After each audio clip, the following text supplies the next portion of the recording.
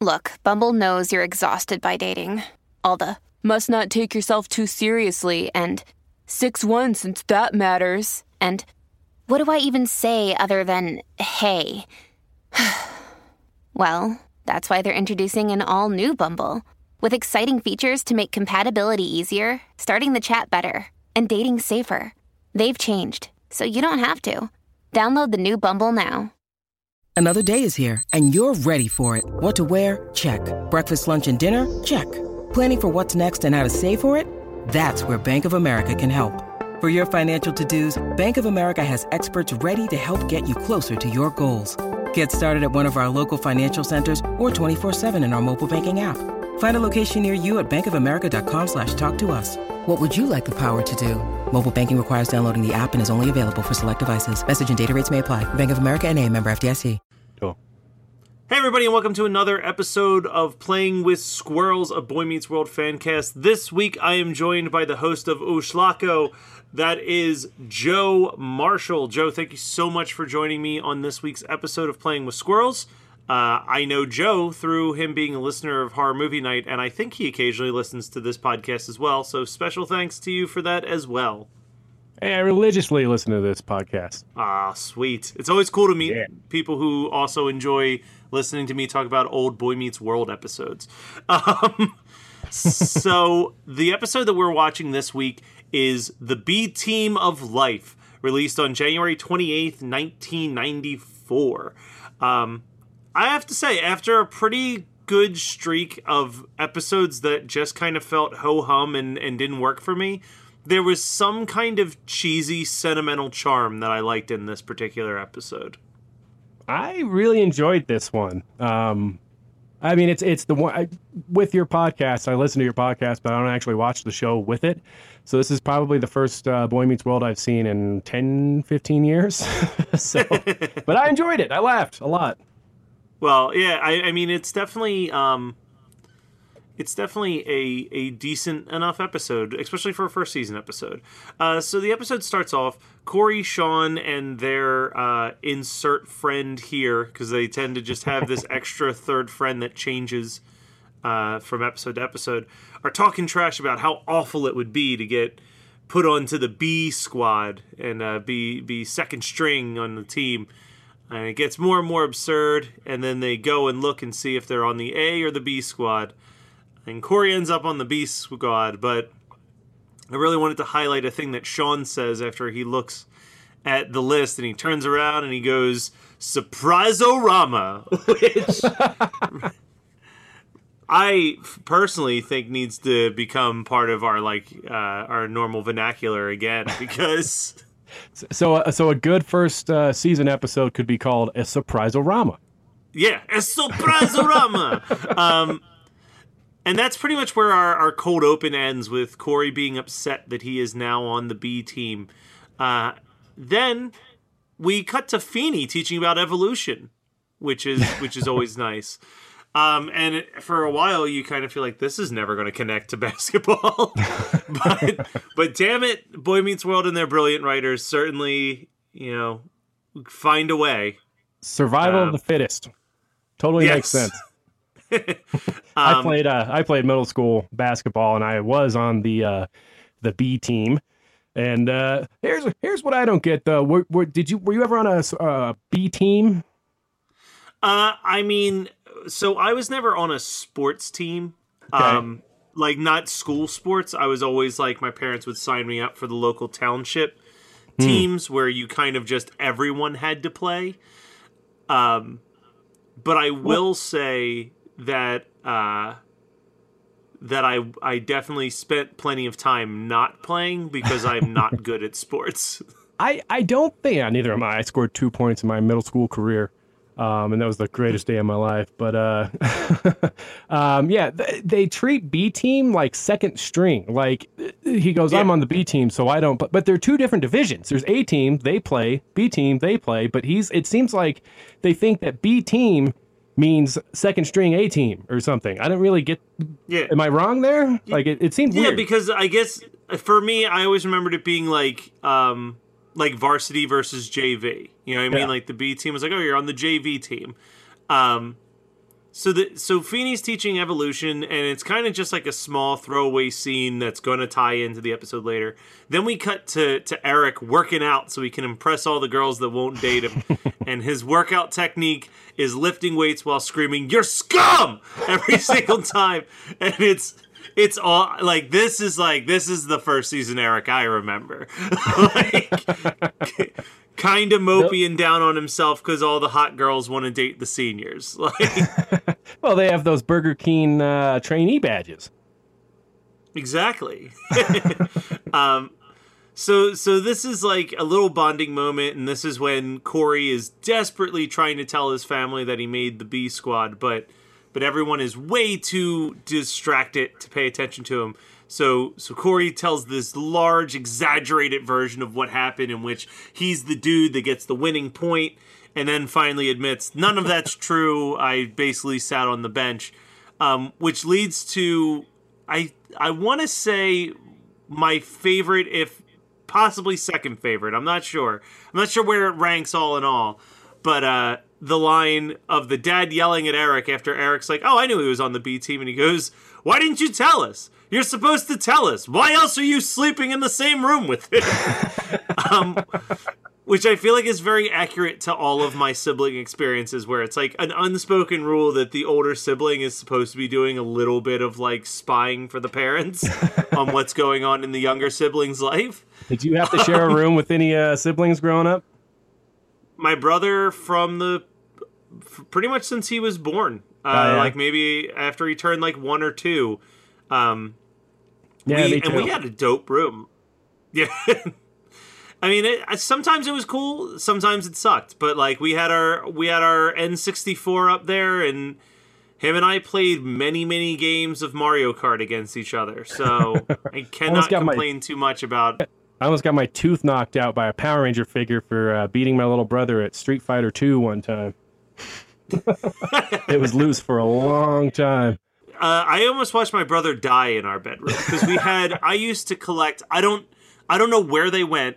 I think my mom probably threw them out, which is infuriating because I know that they're worth so much money now. But I used to collect all of the like 90s Burger King and McDonald's Happy Meal toys. Like hundreds of these things. Hundreds of them. And we had this giant display case in the bedroom where they all were.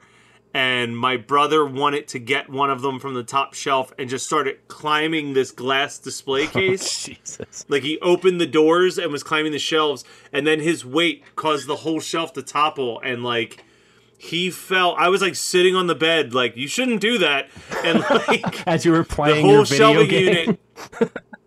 Oh yeah, you can't even see me, but I absolutely had my hand in the holding a controller motion when I did that.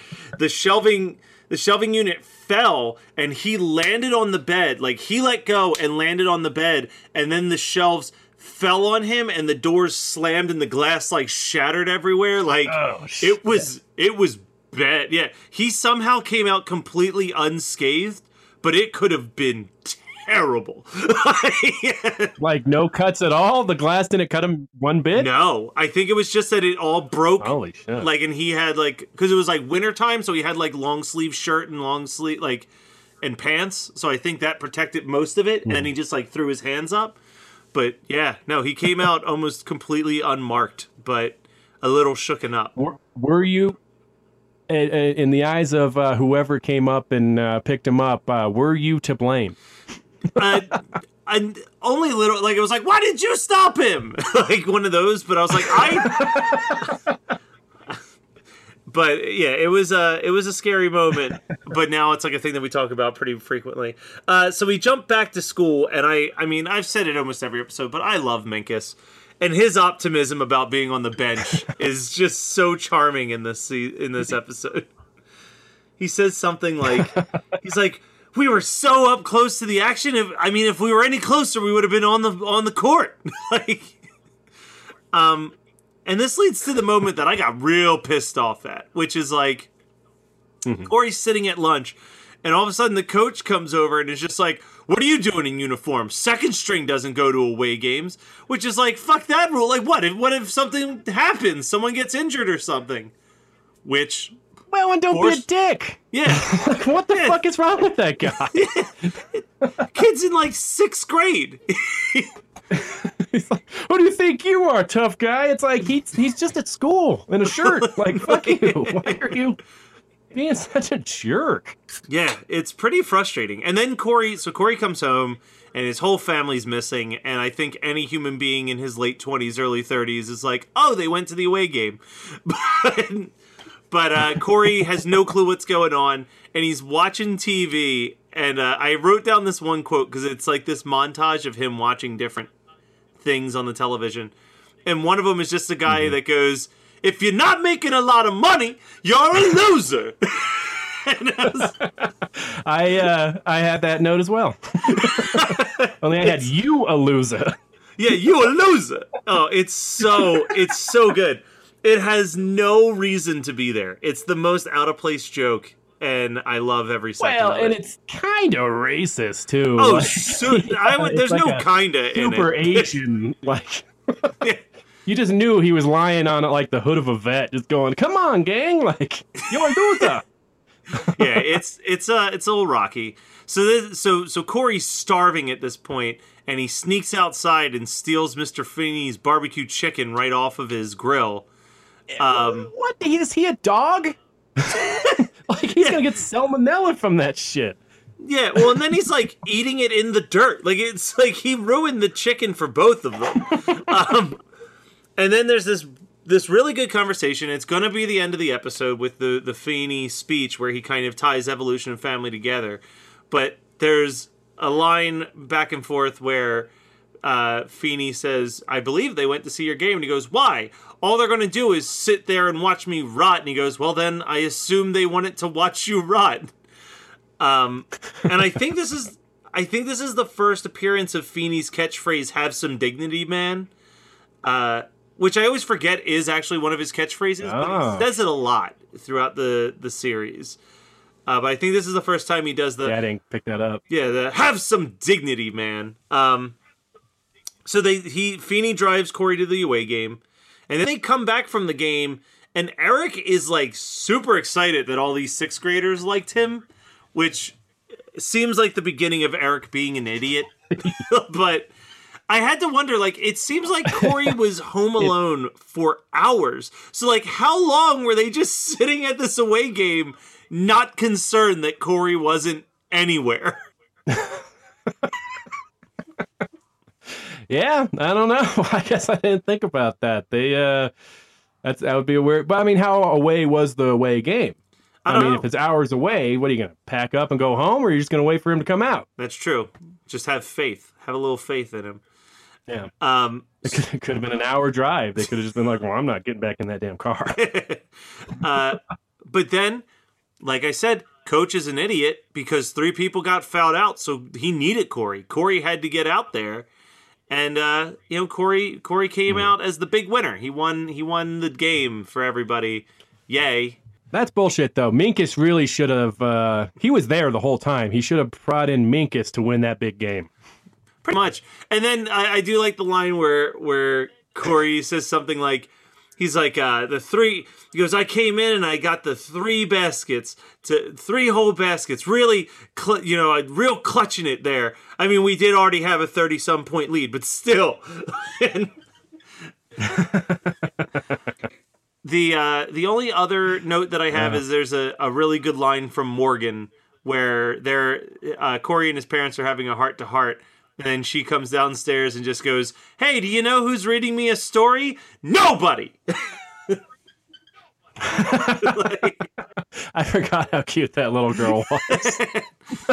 Yeah, little Morgan is pretty great, and then they replace her with a different Morgan, and then it's not so great. But that was the B Team of Life, and it's pretty good episode, actually. I would rank this among my favorites of season 1, I think. I liked it a lot. I had some genuine chuckles. Yeah, I was shocked. I was watching it at work and kind of like chuckling to myself. So, Joe, the second half of the show is a little bit more about you. And in this, I just want to ask you the same questions I ask everybody, which is, A, what is your history with Boy Meets World? And B, do you have a particular favorite moment that like sticks out in your brain from the show? Any nostalgia whatsoever? And then obviously promote your podcast.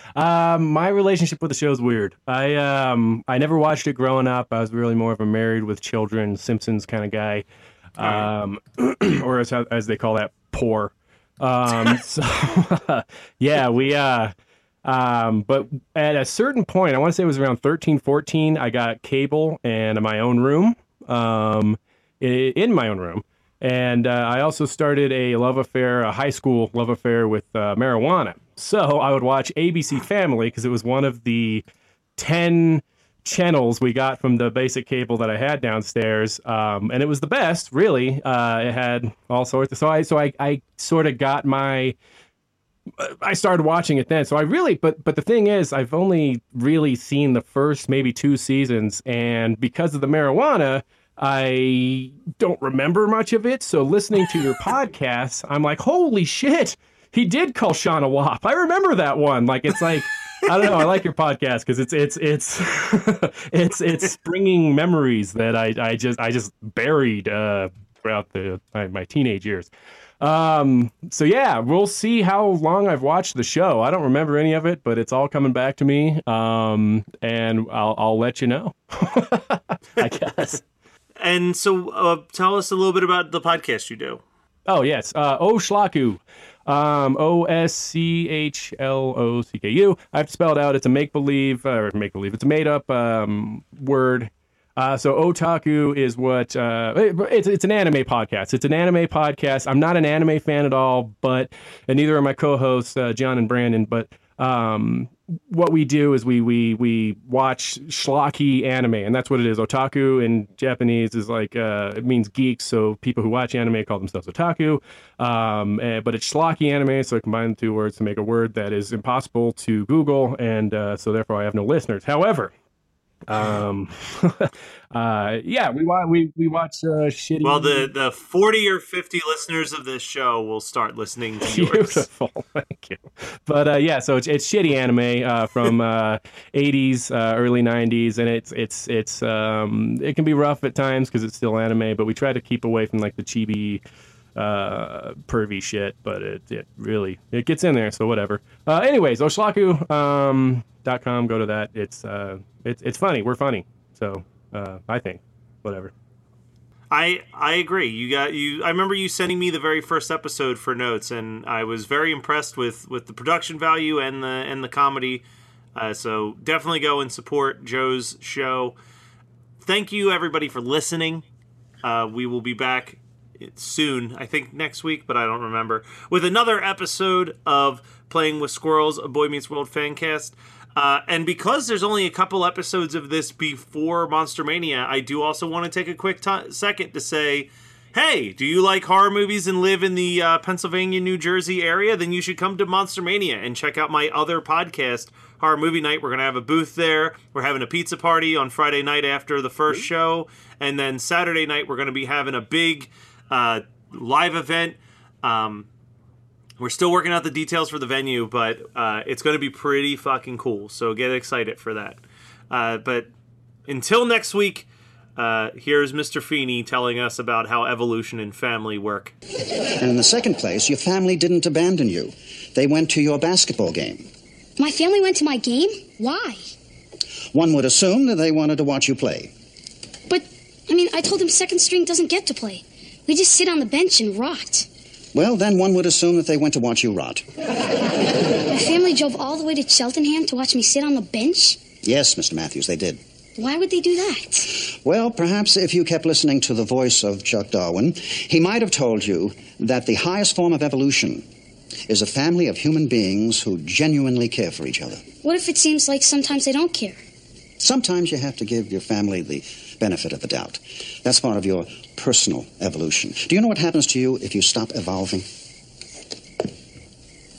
I end up like this guy? More or less.